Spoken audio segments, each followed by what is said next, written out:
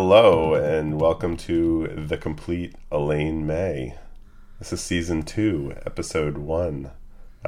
Pretty exciting, Travis. Are you excited? I'm super excited. I'm excited to move on from Kubrick and turn That's over who it was. I was trying to leaf. remember. I was trying to remember who the person was that we did last time, but I know it's been so long. It's been I so just long. forgot. I put it completely out of my mind. You know, once something's complete, you can just kind of file it away forever. Exactly. I'm never going to watch a Kubrick movie ever again. No, we're done. It's over. Yeah. So we're here with a brand new director, and this is going to be a shorter season than the previous season. And typically that means one of two things, both of which are usually unfortunate.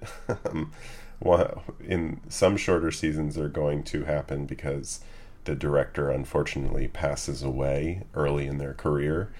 There may be some seasons where a director, someone like Victor Arise, didn't make very many movies because he worked slowly.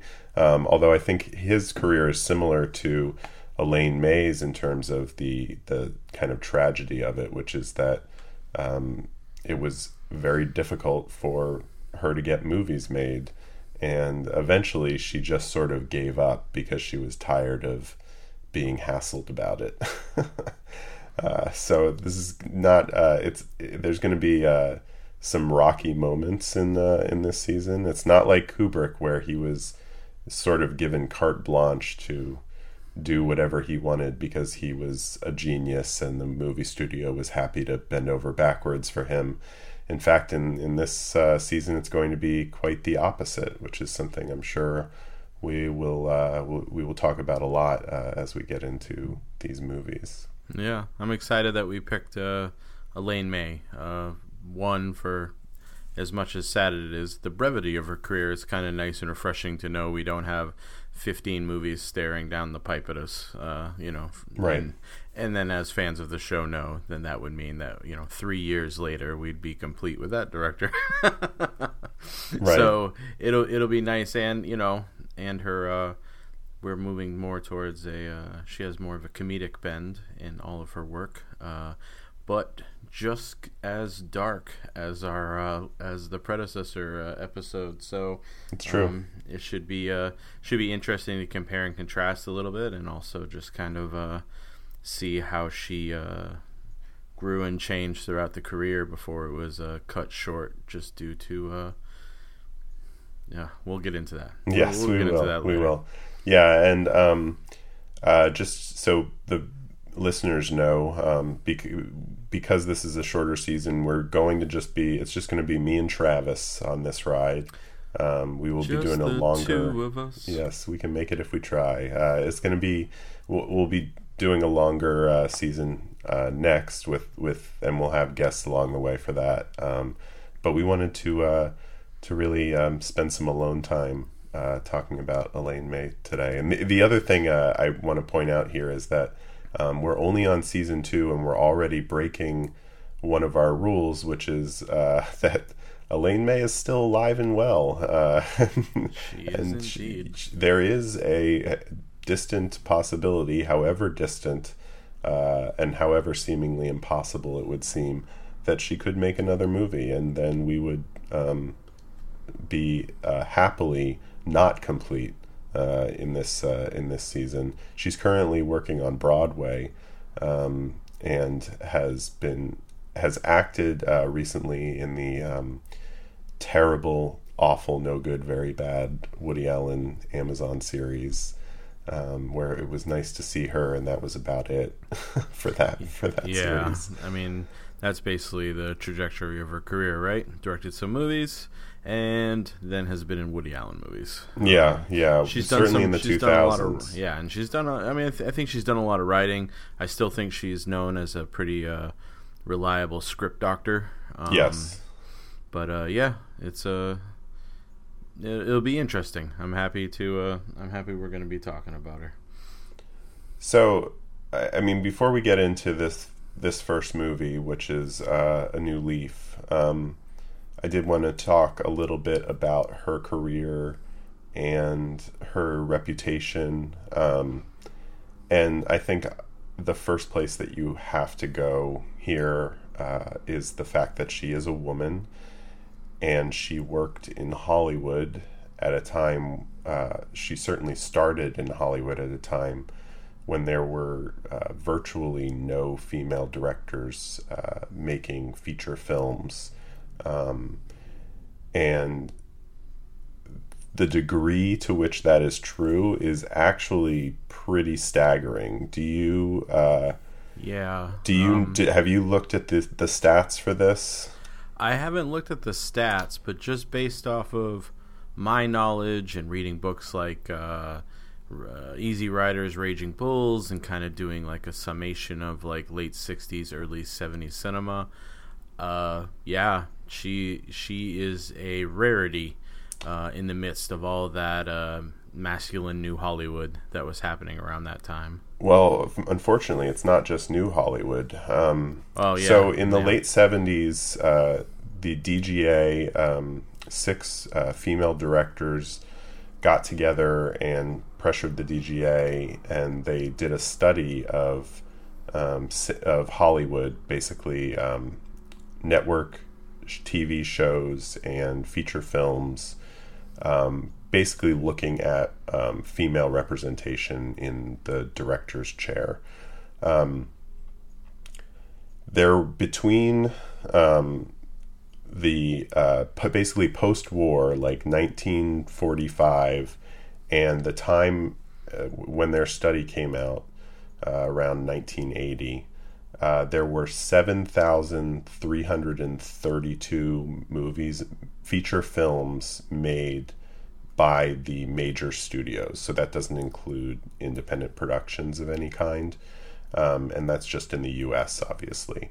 How many, Travis, do you think out of 7,332 were directed by women? 1. 14. Oh, see, I went way under. Price is Right rules. I win. 14. 14. Yeah.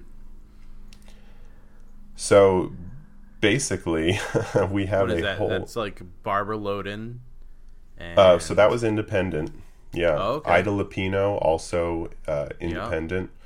Yeah. It was virtually impossible for women to direct movies at this point.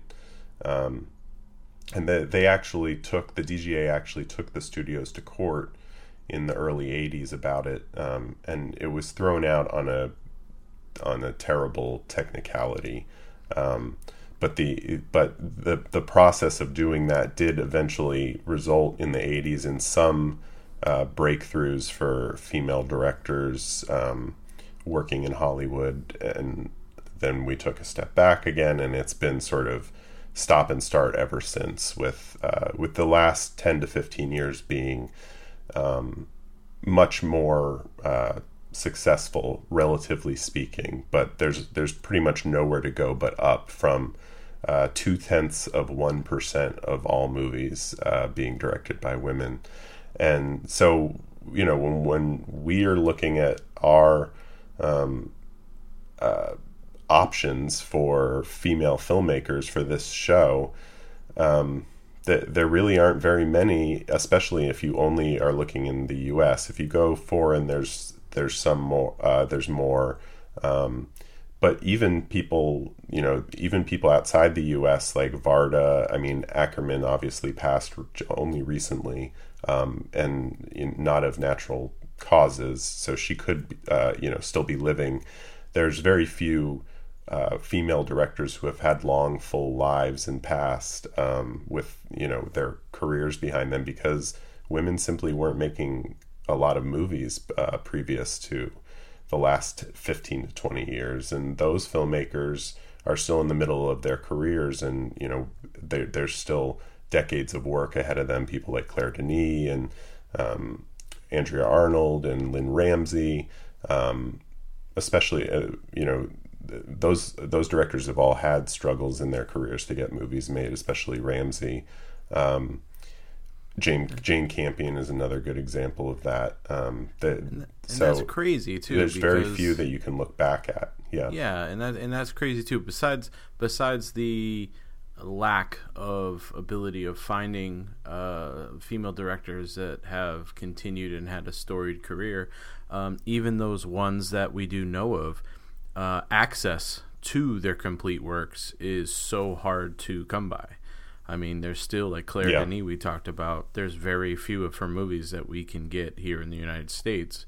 You have to get Region B or, Region Free Player and try to get stuff, and even there sometimes it's hard to find. So, and it's crazy because you think of Jane Campion, and there's Oscars attached to her name, and it just her career just fizzled out due to the lack of viable projects, or projects that she probably put forward that studio heads were saying, no one's really into that. And I have to assume that, and I make the assumption that a lot of the rise of female filmmakers right now is in part due to finally having a spotlight shown on talented female directors that deserve every chance that any other male director deserves. But also, I think, due to the change of the way Hollywood is working right now, where it's either they make giant tentpole action extravaganzas, right, or nothing, micro budget, yeah, and then they make micro budgets. They don't feel like they're taking a risk on female directors now, if you look at it financially, which is stupid also, because they took risks after risk after risk with male directors and just keep throwing money at them, even if they do flop after flop after flop. Yet with female directors, one flop and you're just cast off to the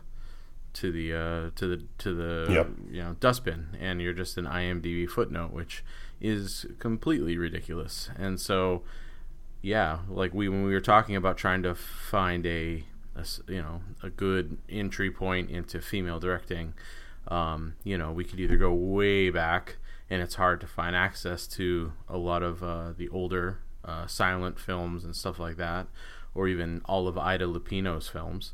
And then, so it's absolutely ridiculous that this is the type of challenge that we face trying to find female directors to be able to talk about on this show. But I'm glad we did. Yeah, and I mean, the other thing we should point out is that Elaine May is very much deserving of this slot by her own rights. She has a very interesting career with very interesting movies. The one we're talking about today, I think, is especially great. And I think the renewed interest in her films in recent times is tied in some ways to people looking for the tradition of female filmmakers in the U.S. and trying to find what they can. But I think it's part of a larger renewed appreciation for this kind of literate, intellectual but wacky humor that is kind of lost in today's films. And I think she was doing something really fresh that still holds up today, and I wish that there was more of out there, and hopefully things like this film being released in a nice edition will get more people influenced by it, get more people influenced by May in general, and start making those kinds of movies, because there's a lot of potential to be mined there for interesting comedy that we're not really seeing right now, because we're still in sort of the doldrums of the R-rated gross out comedy phase. Yeah, I agree. I think most of those intelligent types of comedies are going towards limited series on Netflix or Amazon, right, and stuff like that. Nothing is being released in the theaters in terms of that type of comedy that we're going to be talking about today. Yeah, and Elaine May wasn't just one of the only women doing this at the time. She was directly referred to throughout even the process of the DGA lawsuit in the late 70s, early 80s, because she was one of the few directors that both sides could point to as indicative of what can be accomplished, because she had a notorious career for not doing what the studios wanted her to do. Mm-hmm. And that, I think, was taken as a badge of honor by some people, but it was used very much as a point of sexism by people who would say, well, I actually have a quote here from a New York Times article that was discussing the issue of women directors. I found it while I was looking around for those statistics that I had remembered reading. It's a really interesting article, and I'll try to remember to include it in the notes to this episode. But this is a quote from a guy named Harry Uffland, who was supposedly one of the most successful agents of the time, and he said, "It's easy to blame male chauvinism, but it's quite simply that no woman except Elaine May has ever made a good movie. And her last one, Mikey and Nicky, never got finished. Everyone knows how brilliant she is, but no one will trust her with a film. The rest of the women's stuff I've seen is just awful." So nice. That was a top Hollywood agent speaking to the New York Times on record. So you see the kind of issues that and the kind of just sort of institutionalized sexism that these filmmakers were up against at the time. And they go on in the article to interview some of Elaine May's friends, and what really does seem like it was a situation where, sure, there were definitely fewer chances for her to come back and try to make another movie, but I think she had just had enough of it and didn't want to deal with the hassle of it anymore. And so I think she was much more interested in being in the background. And the only reason she made the fourth movie was Warren Beatty kind of pushed her into it, which is something that we'll get to further down the road. But I think, unless there's anything else setup wise you wanted to talk about with her. I guess the only thing I would maybe kind of throw in with that that quote that you found would just be about the fact that her first movie, this one we're about to talk about, A New Leaf, she had Final Cut on, mm-hmm. which is rare. And at that time, as all those, like I said, I lump her into this time period of the new Hollywood, because this movie was made during that time period. Yeah. And at that time, a lot of these directors were insisting on Final Cut because that was part of their wrestling away creative control from the studios and putting their auteur stamp on it. And Elaine May managed to also get Final Cut on her film, and the studio just completely ignored it and took it away from her after she submitted the first 3-hour cut of the film. And they just kind of said, "Oh no, she's breaking all her promises. We're taking the film away from her, and we're going to recut it."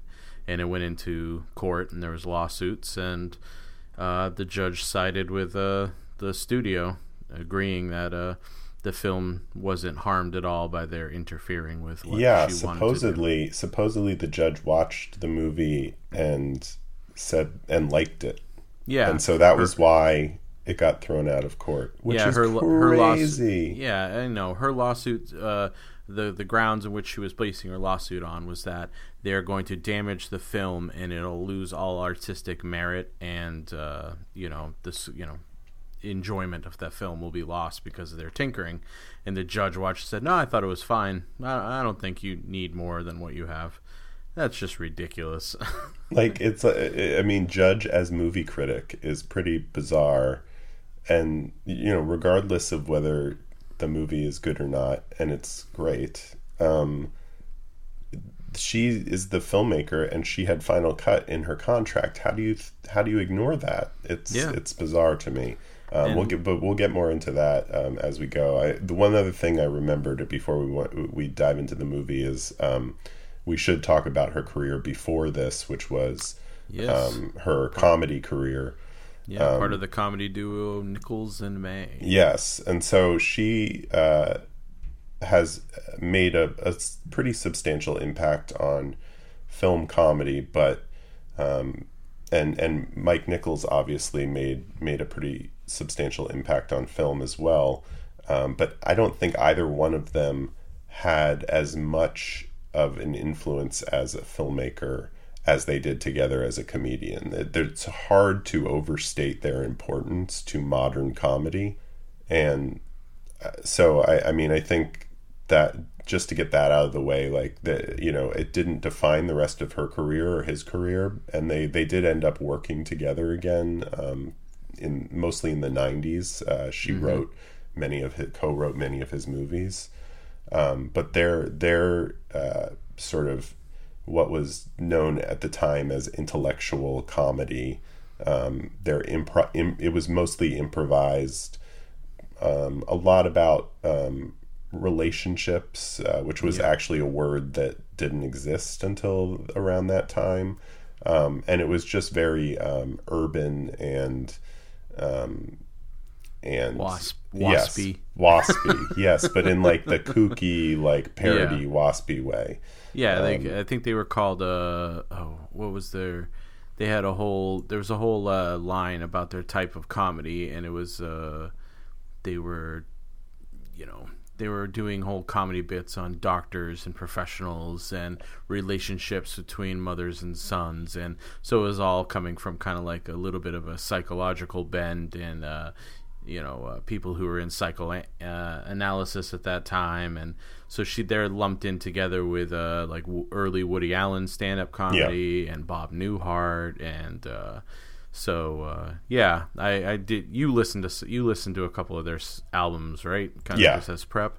I did too. Yeah, it's super fun. There's some great bits they were doing, some great free association they do with in terms of how people communicate with each other, and I enjoyed it, and I can see how they could parlayed that kind of comedy into something else. But I'm surprised that the first thing that they did wasn't together.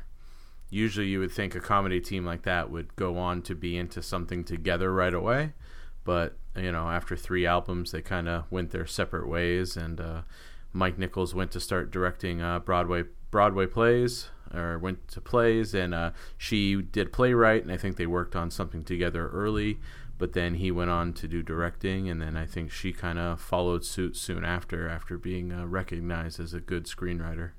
Yeah, I don't think that they broke up in the way that, Simon and Garfunkel broke up or something, where it was like completely, we're not going to talk for years kind of thing. It was very much like we've done this now. Yeah, an amicable, let's move on to the next steps in our life, not beat this to death kind of thing. Right. And she did appear in a couple of movies before this movie, and actually wrote a movie under a pseudonym the same year that this was released. It came out for Otto Preminger, which I have not seen. I forget. I don't have the name in front of me, but it is available to rent on iTunes and stuff like that. Nice. So I don't think it's supposed to be especially good. And I find the things that she wrote, which is another thing we should point out here, actually, because she has made movies that she did not direct herself, but we are sticking to the directed movies here. Yes. She has worked in many things. Yeah, she's had her hand in quite a few things, and actually, I think one of the movies that she appeared in I think like 90, called In the Spirit, there have been rumors that she basically directed the movie as well, so I mean, you can say what you will about that, but We're The sticking to the Auto-Preminger 4. one was called Such Good Friends. Yeah, there you go.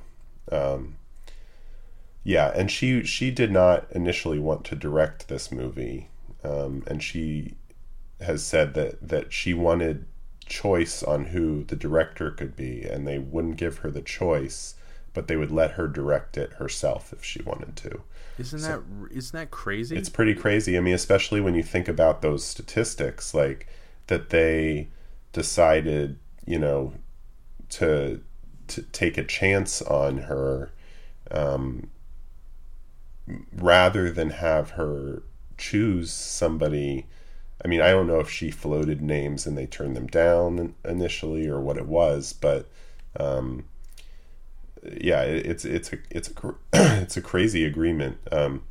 We should also point out. Sorry, I keep pointing things out, but similar to Kubrick, she seems to be a bit of a liar when it comes to pretty much everything about her. Like, I mean, it says in Wikipedia she was born in Philadelphia. She was married when she was like 16, and like she has a daughter who's 60, in her mid to late 60s now. She's 86 now, I think. But then apparently, like, she was talking to Jonathan Rosenbaum, and she was like, "Oh yeah, none of that's true. I was born in Chicago." Like, I guess she just like makes up her whole like life for people. It's like, I don't know. Well, I know that one of her, I think on the back of her first album, where they put the kind of like who these people are kind of things. Mike Nichols had a whole like born here and done this, and all Elaine May said was Elaine May does not exist. Yeah, and that was it. Yeah, it's pretty great. Yeah, I mean, she's definitely not somebody who talks a lot about her work. And that's probably wrapped up a lot in the hassle that she had to deal with throughout it. It's probably not a pleasant thing for her to discuss. She still doesn't really like this movie, even though it's very highly regarded and was even well received at the time that it was released. And so I think the combination of her being normally and naturally from her previous life a private person, combined with that experience, has made it very rare that she talks openly about the films that she made. It's interesting, and I can understand she's probably very upset with the amount of tinkering that was done to her first film. So it probably left a bad taste in her mouth for sure, moving forward. Yeah, in the rest of her career, So right, let's talk. Yeah, let's do it. Let's do this. What do you think of this movie? This is a new leaf. It's Walter Matthau and Elaine May are the two leads. It's really Walter Matthau's movie. He's in every scene virtually. He's playing almost like a W.C. Fields type character in this film, like the way his delivery of all of his lines are. Except instead of a little kid constantly bothering him, it's Elaine May bothering him.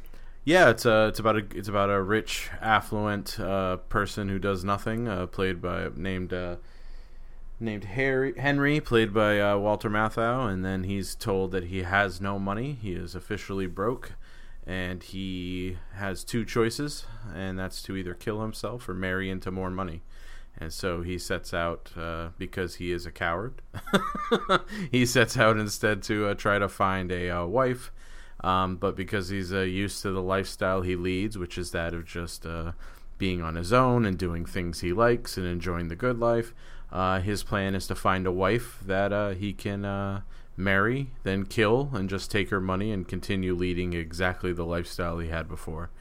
And he goes on to find Elaine May, who is a bumbling rich botanist, and together we watch their courtship while he still plans and his machinations are moving into effect, and they kind of realize slowly that they kind of complete each other in a way that they didn't know that they were missing in their lives, which is kind of sweet, and but it's also very dark in terms of its comedy. So I enjoyed this movie.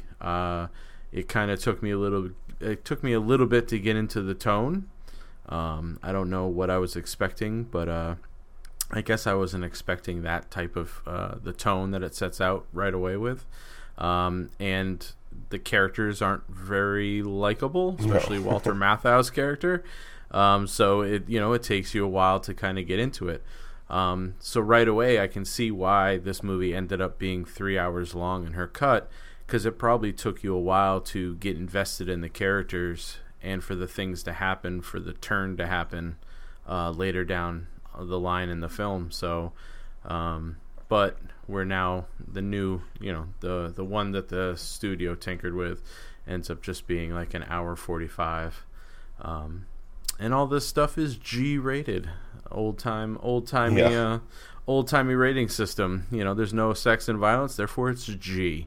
Even though the subject matter and the ideas behind the movie are very adult. So I enjoyed it. I thought it was hard to like the characters, but I never thought that Walter Matthau was very hard to like. But as he starts to try to win her affection, you could see some of the things that could be redeemable or likable about him come out. Like when he kind of stands up to some of the more polite society and really kind of puts them in their place in her defense. I enjoyed stuff like that. And I enjoyed kind of like just how helpless and useless he is. And to watch him have to grovel and change his lifestyle and then kind of turn it around again was fun. And then I loved Elaine May's character. As much as she maybe in the 70s comes off as annoying, she's just very sweet and very just intellectually wrapped up in herself. So what maybe seemed fumbling or just kind of outside the norm of that time is just basically because there's a level of she doesn't care about that type of stuff, which, if you're in a rich high society and you don't care about the social graces that exist in that society, those rules that set you apart from everyone else, then of course you're going to be considered lesser than. And so I don't think she really cared about that, which also made it fun. Matt, what'd you think? I love this movie. I think it's so funny and so smart. And there's lots of different ways that you can enjoy it. I think the black comedy of it is very entertaining. Have you seen Kind Hearts and Coronets, the film yes. that she was influenced by? That's one of my favorite movies, and I think she hit the tone of the main character here just right with that film, in the sense that there's a certain Walter Matthau's character here has a certain set of moral values that are obviously terrible, but he sticks so well to those moral values and his belief system, and he doesn't for a moment think that what he's doing is wrong, or that other people would see it as wrong. There's this this real droll way in Kind Hearts and Coronets, which is voiceover. It has voiceover in first person, talking to the audience.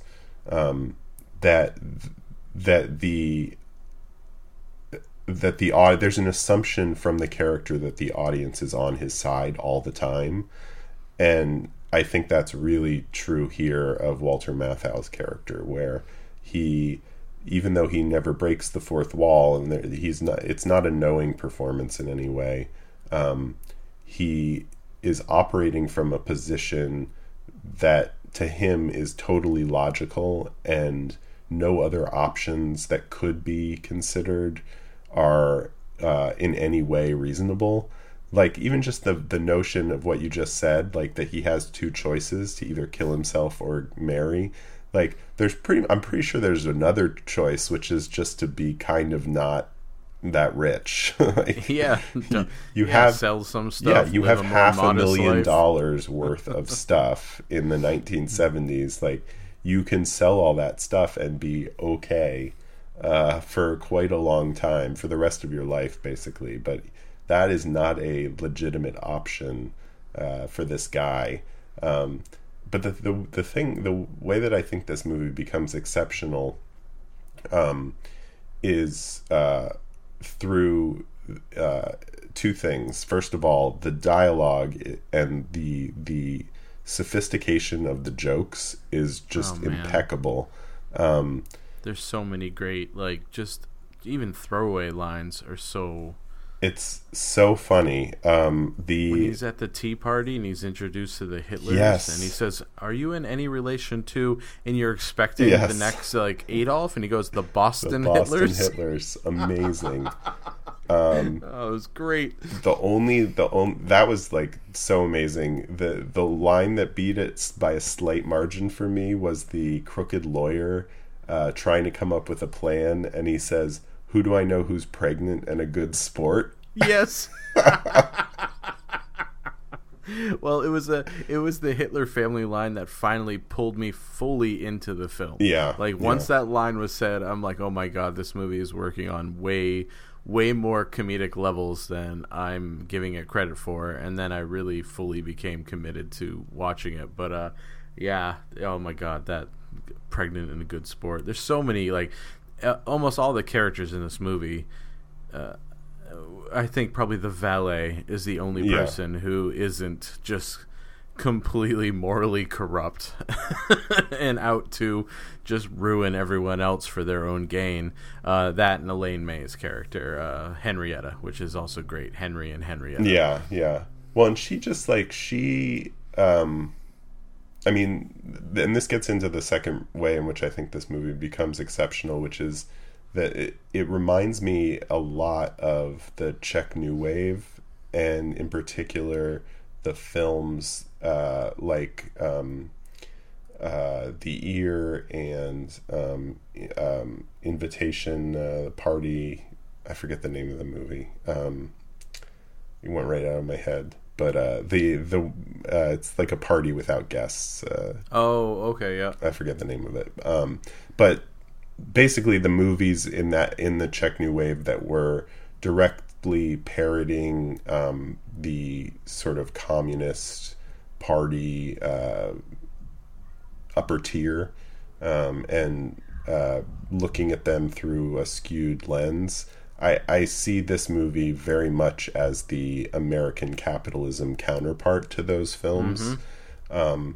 And it's a rare thing that happened in that era of American cinema, because some of that was being done in the 80s,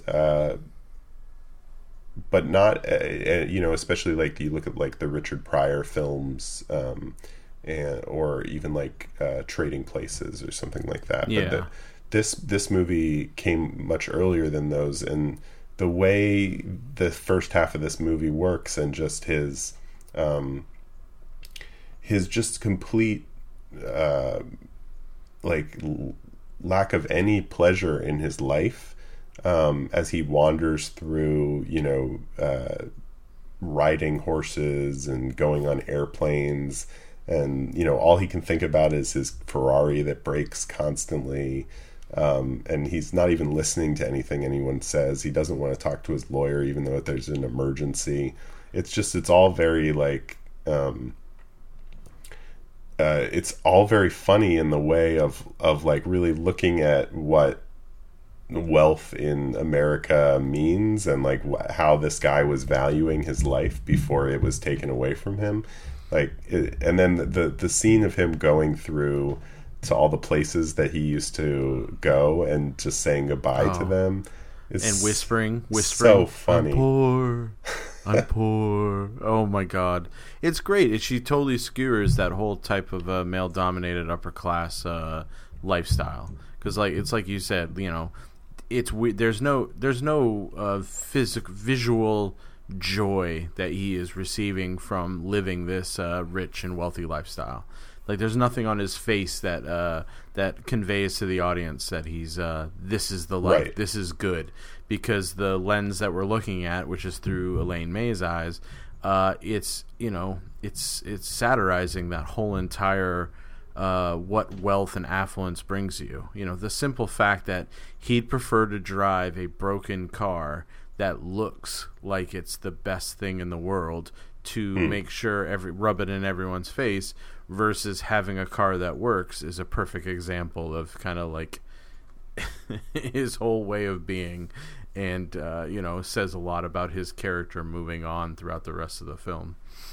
Yeah, and even like he, is horrified that she had taken the bus there, and then his car breaks down and they have to like get towed. And it's not even they get into the tow truck; they're just towed in his car. Yeah. To places where he needs to go. And the carbon on the valves, like recurring joke, is so perfectly done as well. It's just so funny. It's so good, and I really enjoy when he. When he's told when he finally meets his lawyer after a check bounces, he goes to see what the deal is. Why isn't this bill being paid? Which is his club membership, where he probably stays quite often, spends most of his time, and the guy's like, "Well, you have no money," and Walter Matthau just is insistent upon, yes, but I need this bill to be paid. Yeah, but you're out of money. I need this bill to be paid. And it keeps going, and you just see him, the lawyer, struggling with it. He's so funny too. It's so He's like, good. Let's see, how do I put this? What's a different way of saying that you don't have money? You are out of money. Yes. It's so well done, and it's it is, and you can see here. If you go back and listen to her comedy albums with Nichols, this type of humor, it's this skewering of this wealthy upper class white man, kind of like their whole what they're going through and what their problems are, as opposed to everyone else's. This is what they were kind of like really working at. And we failed to mention, but we should, is this, besides Kinehorts and Coronets, which she drew a lot of influence from, this is also based off of a short story by Jack Ritchie called The Green Heart. And it stays very faithful to the short story. If you buy the Olive Signature edition of this film, which is the only Blu-ray version you can find of this film in Region A, it is included in the book that comes with the film, the original short story. So I read it, and it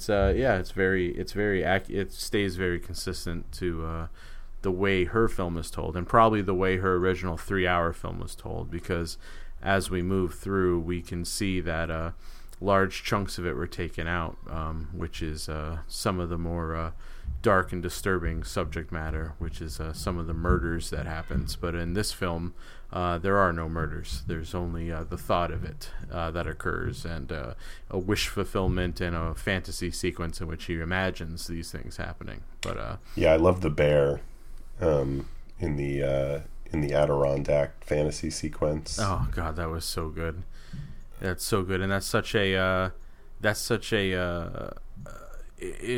modern storytelling trope now in comedies, like Family Guy or even Wes Anderson would use those types of total like staged, faked, really hyper stylized, over dramatized like little cutaways to show. I think a lot about the stuff that happens in Moonrise Kingdom.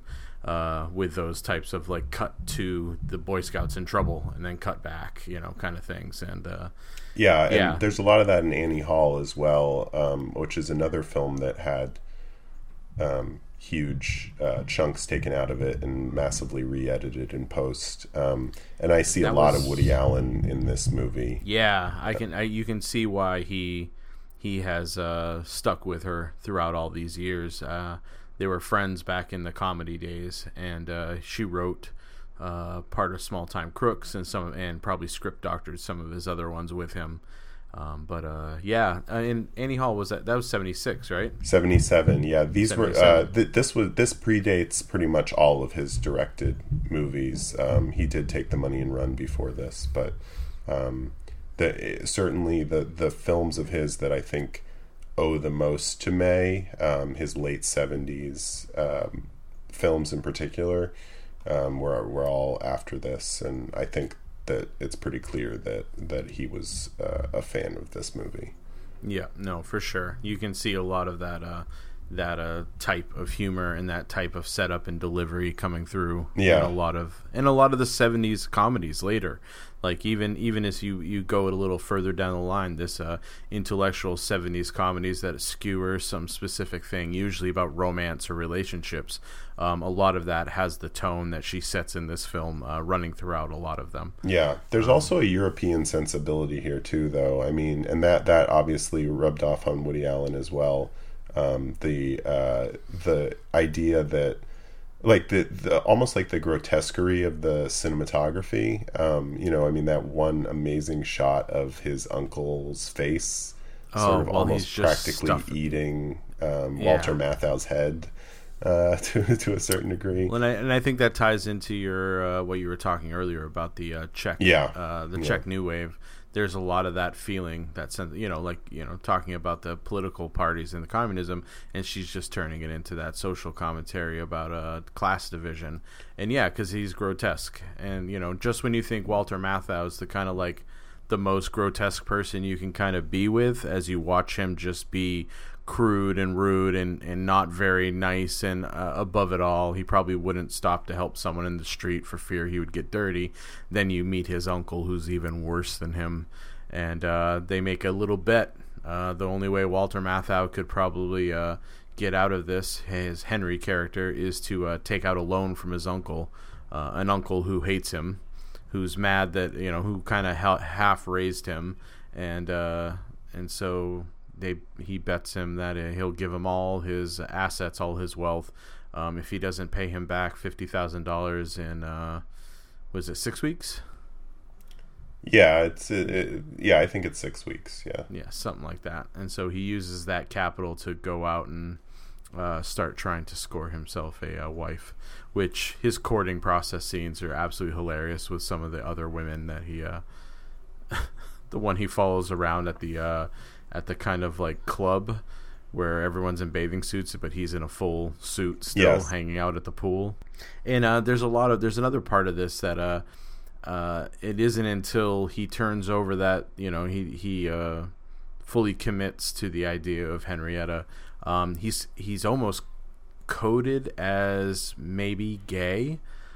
Some of the lifestyle choices he's leading, and I was wondering that too.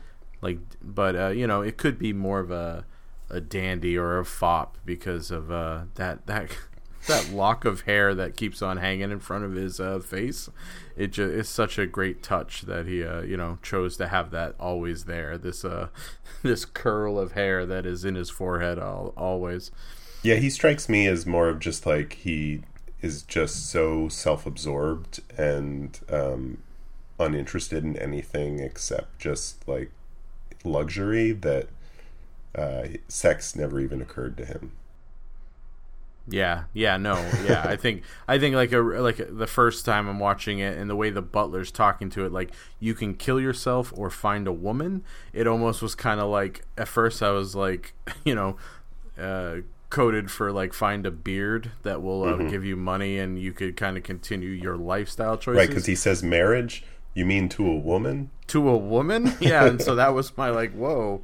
That's kind of, this would be interesting if it moves that way, but it is exactly what you're saying. He's so self-absorbed that he can't see himself with anyone, because that would just completely change his lifestyle that he leads, which is so so selfish. Yeah, that moment also has one of my other favorite lines in this movie, which is where Harold says that he'll be poor, and Henry says poor. And he says, poor in the only real sense of the word, in that you will not be rich. I love it when he says to him, what would you say if I told you that I'm broke? Well, I would say I would like a letter of recommendation and give you my 2 weeks notice. With proper. That's good. And then I guess we should talk about Elaine May and her character, because she brings a stellar performance. Her comedic timing and her physical comedy is hilarious.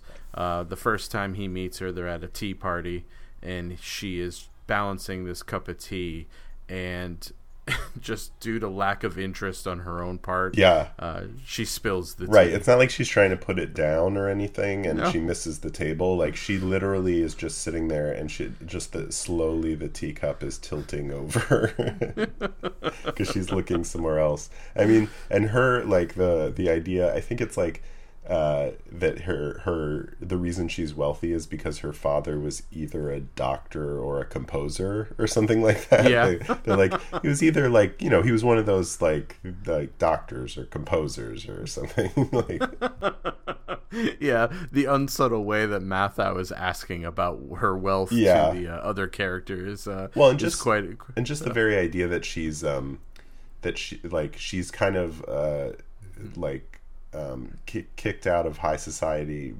both because she's weird but also because she chooses to work. Like, she enjoys, there's no reason for her to work, but she enjoys working, and you get this sense from these other people of like, why would you want to work? Who likes working? Yeah, exactly. Yeah, it's an oddity to them. So yeah, she's totally ostracized, and you can see she spills her tea. A big fuss is made. They pour her a new cup, even though she doesn't want one. And then Walter Matthau crashes into her in what will forever be meet cutes from now until the end of time of all romantic comedies, the crash into one another kind of deal. Yeah. She spills a second cup of tea. The lady yells at her, and that's when Matthau throws out that great line about her being so sexually attracted to her rug that it's never seen something more depraved or depraved or what's the line? It was grotesque. Boring. Yeah, probably the most grotesque and certainly the most boring. And then dumps his tea and takes off with her in a big grand gesture. Yeah. Oh, that's so good. The dialogue in this movie is just razor sharp. It's so funny. It's but I am, even in that scene, the way that she's shot and the other characters are shot. It's very again, like there's so much humor in the way that this movie is filmed as well, that it becomes a really interesting movie, and the fact that like she has talked about like she never had been on a set before, she didn't plan on directing this movie, and then you think about the fact that she didn't edit it, that like this is footage that was taken from her and somebody else put it together. It's really impressive how tightly constructed this movie is, considering that it's like not really the movie that necessarily anybody involved intended to make, but it doesn't come off that way at all. No, not at all. Because like you're saying, the cinematography in it is fantastic. They have those just when we first meet her, she is tiny in that frame, and off to the side, away from everyone else, and she stays there, and her face is obscured. You barely see her face until like their first date. Everything is so covered and hard to see, and she's completely blown away and smitten with the idea that someone has any interest in her whatsoever, because I don't think she also, just as much as Walter Matthau could not picture himself ever being married, I don't think she could ever picture herself being married either, because she's never probably been treated in that way by anyone due to the way she is and the way she's perceived and her interests. So and she obviously has no idea how to communicate with anybody. Like, he gives her that canned line of like, your work, your hopes, your dreams, and she just goes right down the list. She's man, I love that part. My work, my dream. Well, I guess, I don't know, can you call dreams and hopes? It's kind of the same thing, right? But I guess those are my work, my hope, my dreams. And then later they revisit it with her oh my, remember that night in Yeah. my dreams was that you would want to be with me, kind of thing. And it was so sweet. Like, that's the thing, like, they set up so many parts of this movie to be so dark and so just like rotten in terms of how how this person is perceived, and then these little shining moments of like sweetness on Elaine May's part comes through, and they're just really touching and poignant, and I really like them. And like, yeah, and one of the things that, that conversation they're having in the car together, they're talking about their hopes and stuff, and she talks about how she just wants to discover a new species of fern, which I think is just, it could have been any plant in the world, but they pick fern because it is the most plain, dull, common plant of all, but there's a unique one out there. And I find that, like, the relationship between that and Elaine May's character, Henrietta, I found that to be a beautiful little symbol for what she is and what she can become if someone went looking for her, which I found to be really beautiful. Yeah, I mean, I guess the thing I would ask you is like, does this movie work for you as a romantic comedy? Do you do you buy into his transformation at the end? But B, more importantly, does it read as a truly happy ending? Did she change him? Did these two people who were sort of destined to be alone through no fault of their own, or certainly through no fault of Walter Matthau, actually find each other, and they'll be happy forever after? I don't know if they'll be happy forever after, but she does change him, because he commits, like during that last section where they finally get married against everyone's better wishes. No one, especially her lawyer, who's been using all of her staff at her house, at her estate, have been using them in a way that bilks her of all of her money. And he's been wanting after her money the whole time too. He's proposed to her many a times, but after they've been married and they go off on this adventure together, because every year she goes on a exploratory journey to kind of classify and look at new plants and stuff like that. And when Walter Matthau's character goes with her on this trip, you see throughout the progression of the trip him changing in terms of caring about things about her. So, he wants to show her how to do this, and he kind of takes over this. He cooks her a meal because she can't do it. He fixes her coffee because it's, she spills it all over herself. Like, he makes efforts to take care of her.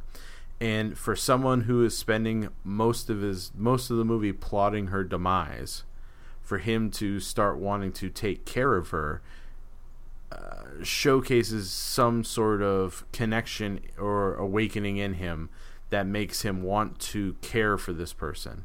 And at the end of the film, when they plunge over the waterfalls and she says, "I can't swim," and he kind of says, "Oh, well, let go and I'll catch you," and doesn't, and just kind of sits there for a second, coming up with a story to tell the police. And then he sees the same fern that she discovered, that she named after him, and he takes that effort to say, like, this person has done something that has made me greater than what I was before, and makes that effort to go and fetch her from the water and save her. As much as they could never meet again after that time, but she has profoundly changed him away from the selfish person he was before, because he is committing small acts of selflessness to help her, even if some of it is selfish in terms of, well, that's kind of I mean, I think it's hard because, well, first of all, like, he finally thinks of her as worthy of his time, or or worthy of not being murdered, when she grants him immortality. But I mean, I think, and I think the things that you point out are definitely there, but it feels a little bit like he's enjoying these things because of what they are doing to him. Like he's realizing something about himself through this process, as opposed to falling in love with her. Like the fact that he is putting her financial affairs in order, and in the longer version of this movie, and stopping blackmailers from punishing her, apparently, and then in those final moments of like, he's sort of like, he saves her not necessarily because he feels bad and like doesn't want her to die, but because like he's reminded of like how she makes him feel about himself. But I don't necessarily know that that's like a bad thing. I mean, I think it makes the ending more complicated, but it's still kind of a happy ending in the sense that like, isn't that kind of what we all do in relationships? Like Well, yeah, that's the thing about it. Yeah. It's like, that's what a relationship is, as much as it is you loving or you know, what you consider loving the person you're with. It's also how that person makes you feel. Yeah. And most relationships end because the two people don't make themselves feel good anymore. Yeah. Like, that's how a relationship ends. And so even if, you know, it's a really grotesque way of looking at it, but it's a truth, and it's an ugly truth. You know, it's relationships, as much as they are about giving, it's a selfishness as well. You know, if that person that you're in love with is not making you feel good anymore, then you're going to leave them. And so it's that weird truth about relationships that that makes that ending so kind of like, oh man, like like you really, yeah, you put into question a lot of values while watching this film, and there's lots of those pieces, because, you know, the fact that she could be immortal and named, so on their honeymoon, she discovered, for those who haven't seen the film, which I would really hope you would watch this film before listening to a whole podcast about it. Please do. I guess we should start. We will say, yeah. I mean, we will someday do no spoiler episodes of certain movies that are hard to get a hold of. But yeah, this movie's out there. Yeah, please go watch it. Yeah. But you know, the fact that when she discovers this new species of fern and decides to name it after Henry Graham's character, Walter Matthau's character, Henry Graham. Grahamy, the Fernicus Grahamy. You know, the fact that she decides to do that speaks about her, which she is very giving and she is very naive, as we've noticed, because of all the people taking advantage of her in life. So Matthau comes in and he sees all these people taking advantage of her, and selfishly he wants to get rid of them because that means more money for himself. But at the same time, he dispenses of these people with panache and enjoyment, which, you know, can also be kind of like protecting her a bit. You can read it that way if you want, because he could just walk in and say, "You're all fired," and not make a deal of it, but he revels in the firing of these people. His lines that he delivers, you know, the turmoil he puts them through is so enjoyable, and you know, he makes it very clear that he's relishing this act. But and Doris Roberts is really funny in this movie. She's so funny. The winking when she first meets Walter Matthau is hilarious. When he calls her out her stipend of $800, and she turns to everyone, she goes, "No, $400." There's so many great little pieces like that. The driver's too busy to be bothered to take her anywhere, so she always takes the bus. Yeah, all of the whole, like, the sort of kooky household helpers thing.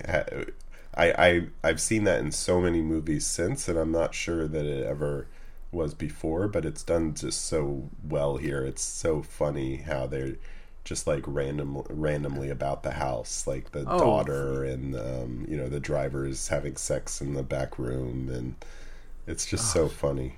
It's great. And then the fact that, like, and she doesn't like May as a director and as a writer doesn't take these female comedians and reduce them to types. She lets them like almost develop their own kind of little characters and personalities for their performance, which is I think is great. You know, you could see that's part of her ability as a female director to be able to give voice to other female comedians in this film, that another, maybe a male director, might have just put them as types, as, you know, there's no like, you know, there's no sexy bombshell maids in the house or anything like that. Well, they're all matron. Well, there is one, but it's but they're all matron. Like, they're all given a little bit more than just being that thing. You know what I mean? Yeah, well, and they get their moment of interesting character development, even if it's, you know, even if they're only in one scene. I mean, this movie definitely walks a line of misogyny. Obviously, just the basic premise of the movie, like going out to find some loser woman who's rich so that you can kill her and take her money, is sort of just inherently problematic. And so, you know, and there's certainly male directors that could have pulled that off. But she definitely gives her character that she plays so much humanity, and allows each of the other female characters, even the ones that, I mean, the heiress, the Texan heiress that he tries to woo early on, she's really funny, and that character could easily be a moment where we're laughing at her instead of you know, in the scene, and laughing at the situation, not at her as a character. Yeah, exactly, and it's played off really well in that regard. I read one interesting point. Somebody pointed out about Elaine May's character in this movie that she's kind of playing both Cary Grant and Katharine Hepburn's roles in Bringing Up Baby at the same time. I think that's really a great observation, because she has that nerdy cluelessness that Cary Grant's character has, but she also is sort of spacey and naive, adventurous, and spirited, she really hits all of the right notes, and somehow like gels really nicely with Walter Matthau's deadpan delivery. I mean, I think most famously, one scene that we haven't brought up yet is the Grecian nightgown scene, which is really funny. And oh my god, that is so good. She apparently sewed herself into the dress so that it was physically impossible for him to get her out of it. And didn't tell him, yeah. And so all that frustration is real frustration, as he can't make the scene work the way they practiced it. It's so funny. Because she's, oh my god, the it's head so hole, good. when he's like, you gotta take the arm hole, put it in the head hole. Well, and that's part of that, you know, as much as that's part of that, like, weird development of caring about her he does. And, you know, like, the foreground of him, like, wanting to marry her for her wealth and do, like, you know, I think he's reading a book about poisons before he goes to help her. It's introducing toxicology, or introduction to toxicology. And that shot is really great, which is like, I mean, she's leaning over a cliff. Like, he could easily just walk over and like untie the rope, and that's the end of that.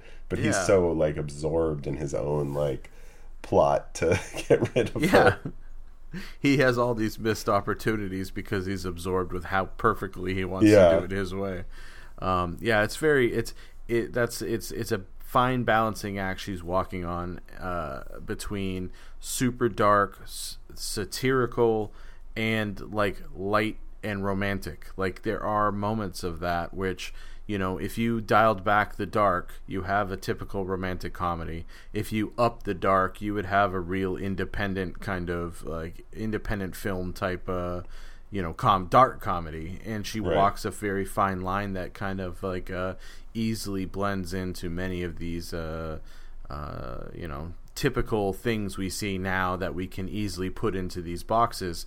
She doesn't allow this film to be put into a specific box, which I think is great. Yeah, I totally agree. And I think it's interesting, like how sympathetic her character is, and yet we're so doggedly focused on Walter Matthau's character, who is obviously so unlikable and morally bankrupt, and also a little like empty as a person. But we so frequently see her character through his eyes, and sort of just like oh God, like she's gonna do that now? Are you kidding me? Yeah. Her lips stained with the cheap wine she likes to drink, or even just like the subtlety of the moment when they pull the table out and she gets up and she's got crumbs all over her lap. Like, but then he like, it's part of that, like, oh, I'm embarrassed to be with her, so I should clean her up. But there's also that taken care of. Like, as much as that is that you don't want that to be the trope of the man taking care of the woman, but this movie was right on the out of the second wave feminism. It was right on the cusp and in the middle of that movement, and so this could easily be portrayed as setting that movement back, but at the same time, she's the one with a career, she's the one with a job, she's the one who has agency, she's the one who has all these things going for her, she's the one that has goals and aspirations in life, and he's the one who has nothing. Yeah. And it is only through being with her that he almost takes on the feminine role of the person caring for the person who is too busy and wrapped up in work to care about the other things. Well, it's also interesting too, like she never seems stupid in the movie, that she like falls for his ruse. Maybe in the only scene where it comes close is where the lawyer lays it all out and explains what is actually happening, and Matthau is able to talk her out of it and convince her that what he was going to do was kill himself, but then he found her and fell in love, and she buys into it immediately. But even there, like, it never, like, even when she's like, oh, like, I'm gonna make sure that he doesn't really want my money because I'm just gonna give him all my money, and then he's still gonna be with me, and that'll prove it. And that's like a character trait of hers. She believes the best in people.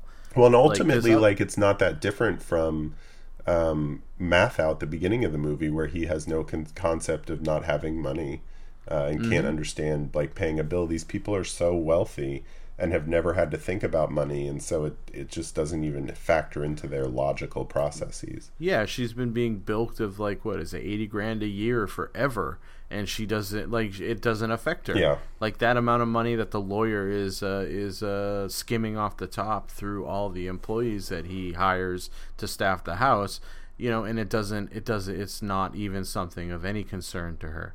And so it's an interesting it continues that concept of just not knowing the value of the money that you have, and the both of them don't at all. And then oh man, there's so many great, like, that's the great thing about, there's so many layers and so many pieces. I really wish in some form her 3-hour version existed. I'm sure if it did, this edition would have included it somehow, because they're pretty thorough with this packaging, with the kind of essay they provide, with the special features they have. So I'm sure if it did, it would. But well, they're completely beholden to Paramount, in terms of what materials are handed over to them. I would wager to say that the movie is probably gone forever, but I guess the idea is that there could always be some reels stuffed in a vault somewhere, filed away, that people just haven't had the spent the time to Bother look for looking them. for it, Yeah, yeah. I mean the other interesting thing is that the script has also never been released, and I have to think there's a copy of the script somewhere. Yeah. So who knows? And again, it doesn't seem like she is somebody who is really interested in reliving her past Yeah. experiences, and so perhaps if she had more motivation to track it down, there might be something out there. But it seems at this point unlikely that anything will turn up. Do you Yeah. think that? I mean, I think we both agree that the fact that she wanted the movie to be one way makes that way the more valuable of the two. I'm a big believer in that. Yeah. I mean, But do you think, in this case, do you think that do you think that the movie is hurt by it? I don't know. Like, that's the thing. Yeah. Like, without the comparison, I guess part of it would be a completely different thing. Yeah. I mean, the idea, like, if you read the short story, the things that are jettisoned, which probably would be about an hour at the pace that she has deliberately set up throughout the film. I mean, I don't know if that's the studio's pace that has been set up, but the pace of the film, probably what would be missing is about an hour's worth of material in which there's a blackmailer involved, right. And so Walter Matthau ends up killing the blackmailer to stop him from being a part of this. And then the lawyer figures out that Matthau killed the blackmailer because the lawyer was having the blackmailer pay him off as well. So Matthau ends up having to kill the lawyer to just remove all his obstacles so he could finally, dispense with Elaine May's character. And then, realizing that the better way to do it would be to let her perish out in the woods when they go on a trip to the Adirondacks. I can easily see that just being a straight up hour. And for what the studio has done, I don't think they've trimmed too much of what she originally did. I think it feels like they just excised that whole center structure and turned some of the footage she shot in that area into a fantasy sequence that a dream sequence that he went to got poison from one of the guys that he met at his club, and like there's that whole section that I think and it works like as a film as it is right now. I enjoyed it thoroughly. It worked. I liked it a lot. But you can't make those calls without that information. When we watched Spartacus and the Kubrick completions series, we were able to watch the footage restored into it that were excised out of the film, and you get a fuller, more rounder appreciation of the movie. And I think I would love, as usual, I would love to watch the entirety of this film in her vision, because it's important. Because as we're the chronologists, we like going in order. And to be able to really get a full appreciation of her as a filmmaker, I would love to have seen what she intended to do her first time out, and what it would have become to be able to see, later in her other works, which she also had troubles with and problems with studios wrestling stuff away. I would love to have seen kind of like her style from the get-go first, before it was tampered with and before she started to lose faith in the whole system altogether. Yeah, I mean, I guess the thing I keep wondering is just like, I don't know that I can think of a movie that is of the similar style and tone that is that long. Yeah, that's the other thing. I can after watching this film, you can see why the studio would want to take some scissors to it. I just think they went about it the wrong way. Oh yeah, sure. They probably could have worked with her and got the film down, or I'm sure other directors. But at the same time, you've got directors in this time that are also doing final cuts and arguing with the studios and being brats about things and getting their way. And they kind of worked with those male directors, but with her, they treated her like a petulant child and just took her toys away and said, "You can't play with this anymore." Yeah. Which, is ridiculous. It's a totally horrible way to go about going about that process, especially when we're talking about art and creativity and creation. You want constructive criticism and help shaping this item, not to just take it away and shape it in the thing you want it to be, which is part of the problem with, just the dynamic of studio system anyway. The finance and art side kind of like not ever working together as well as it should at that point.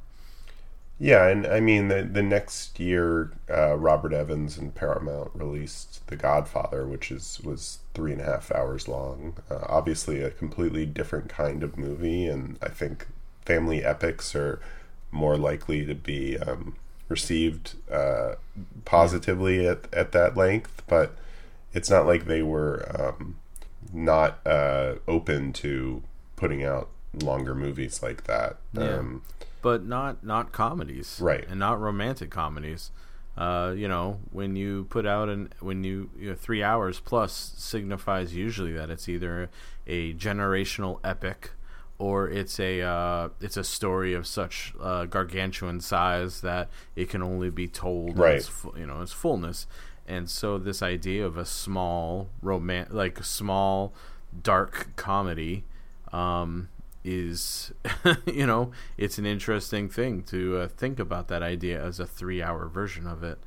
But I guess we'll see later, because she does clock Ishtar into quite a lengthy cut, so maybe we'll have a better idea of kind of what a long comedy is going to be like. Yes, although we'll when we get to that, there's a long storied history of editing on that movie as well. There were dueling cuts frequently throughout it, and she didn't really have a good post-production experience on any of her movies. I think maybe Heartbreak Kid was a little bit more bearable, but that was mostly because they insisted that she stick to Neil Simon's script as faithfully as possible. Yeah, and then Mikey and Nikki was also taken away from her. Yeah, and I mean, I guess, to your point about romantic comedies, there is something here. I think comparing this movie to her former partner's The Graduate, this is a much funnier movie than The Graduate, but it's also more, in terms of what it's saying, I think it's just as interesting and grappling with issues that are just as large as The Graduate, but it does it in a much more subtle manner than The Graduate. And so The Graduate, I think, was able to walk the line of being a comedy, but an important comedy, in quotes, kind of thing. Yeah.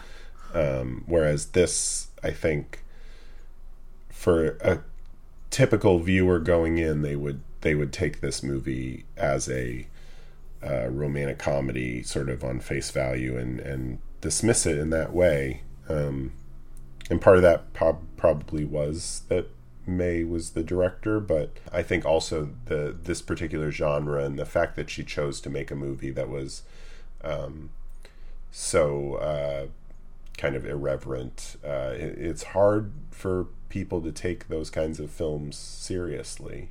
They don't look at them as important movies to be dissected like we're attempting to do right now. I mean, and I think that's one of the problems with the comedy genre in general, because it makes you laugh. It's not as valued as something that makes you cry or something that makes you think, but all comedy makes you think in some level. That's the whole point of The Court Jester, was to point out all the things that polite society is not supposed to talk about, to make you think about beyond what you were doing. And I think that's one of the things, comparing it to The Graduate, like you said, I think this movie would be considered just as important if it didn't get shelved away through controversy and disreputation due to the fact that Elaine May became the butt of a ton of jokes based on her Ishtar film. Yeah. I think this movie just got dismissed, and like all of her other movies. I mean, our next film we're going to talk about, as we both know, it is so hard to find and get a hold of. You still haven't got a hold of it because I'm holding on to it. Ha ha ha. But it's I think this movie is more subtle. It's because its humor is working on more levels than The Graduate. The Graduate is funny. I enjoy The Graduate a lot. There's lots of great moments in that movie, but it is very forward in its messaging, and this movie is much more coded and allows you to pick all these little pieces apart. We talked about 4 or 5 different things that this movie has levels it's been working on, and The Graduate's working on 1 or 2 levels. This is like 4 or 5 levels, and it's really well done for a first-time filmmaker. If anyone else, if you go back and look at all the greats in their first film, this movie is head and shoulders above so many big-name directors' first films. Yeah. There's a clear vision. There is a clear sense of excellent direction.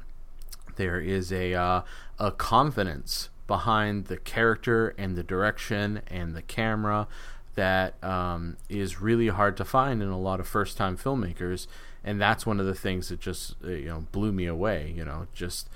It isn't just 2 people against a wall talking. It isn't a filmed play. It isn't any of those things. There's some real experimentation going on here and a love of her characters. And I heard that this movie did go went over budget and went over its shooting schedule because she would spend her time talking and working things out and really kind of like developing these characters and what they were doing, which it's great. Like it's a shame that more people haven't seen this, and I really think more people should, because this is on par with The Graduate in terms of a kind of not counterculture, but kind of a satirical take on what it is to be, white and rich in America. Yeah, I agree.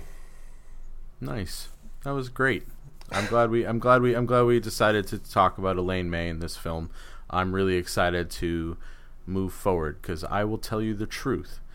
I have not seen any of Elaine May's movies in this series. Okay. This is fully fresh all to new me. to you. And I purchased that New Leaf because it's part of that signature series from Olive, and when we talked about it and we mentioned her name as a topic point, I was like, I'm fully invested in trying to discover this as a brand new thing for myself, and so I'm super jazzed after watching this film to talk more about this person and to learn more about this person through her films. Yeah, I've been very pleasantly surprised by everything I read on this movie and some of the interviews that I read. It's a fascinating story, and each one of these movies has an interesting production history as well. So it should be a lot of fun. Thanks for kicking it off with me here. Hey, no problem, man. And as we did last time, we'll be ranking these. So A New Leaf is my number 1.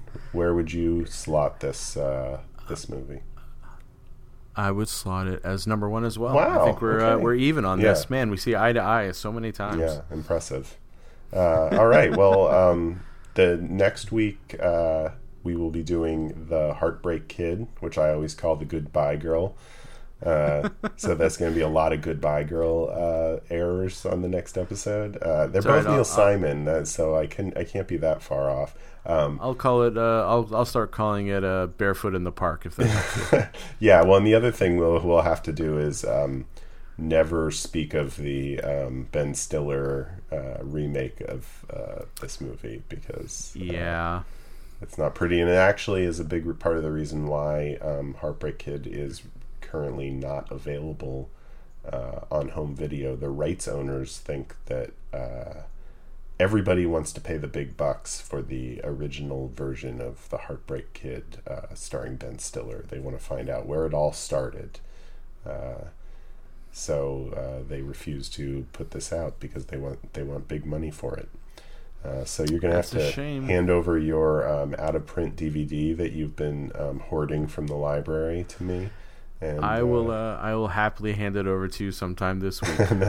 I'll be watching it this weekend, and I'll pass it over to you this week. Perfect, and then we can continue on with our Elaine May journey.